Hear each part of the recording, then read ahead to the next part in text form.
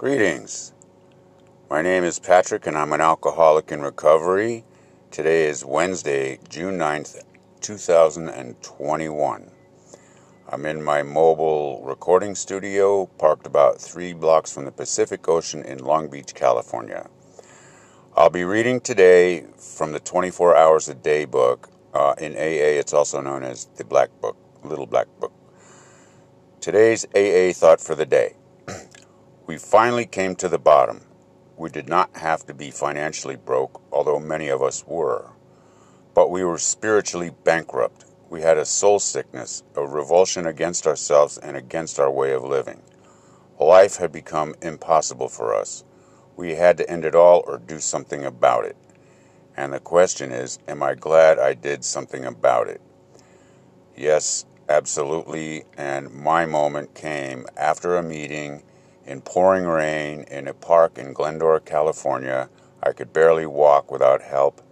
I was with my sponsor, and like I said, it was pouring rain, and I just was sick and tired of everything, and I just shrugged my shoulders and asked God if he was tired of having fun at my expense, and if he wanted me to spend the last couple days of my life on the park bench with a bottle of wine and just wait till the end, fine.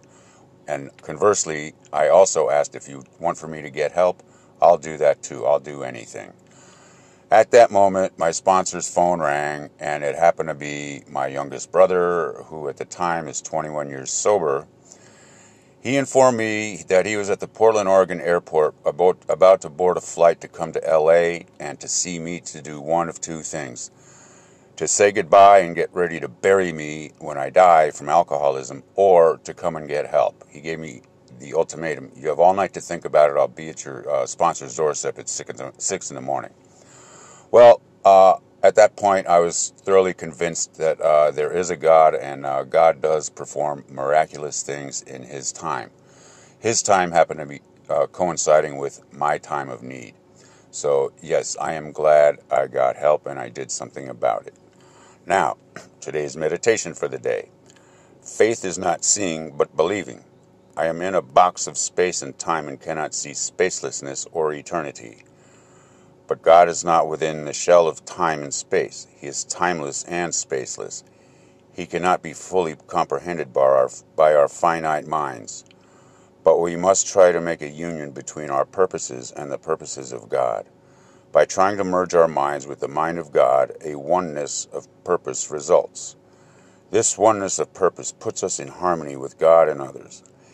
Evil comes from being in disharmony with God, and good comes from being in harmony with Him.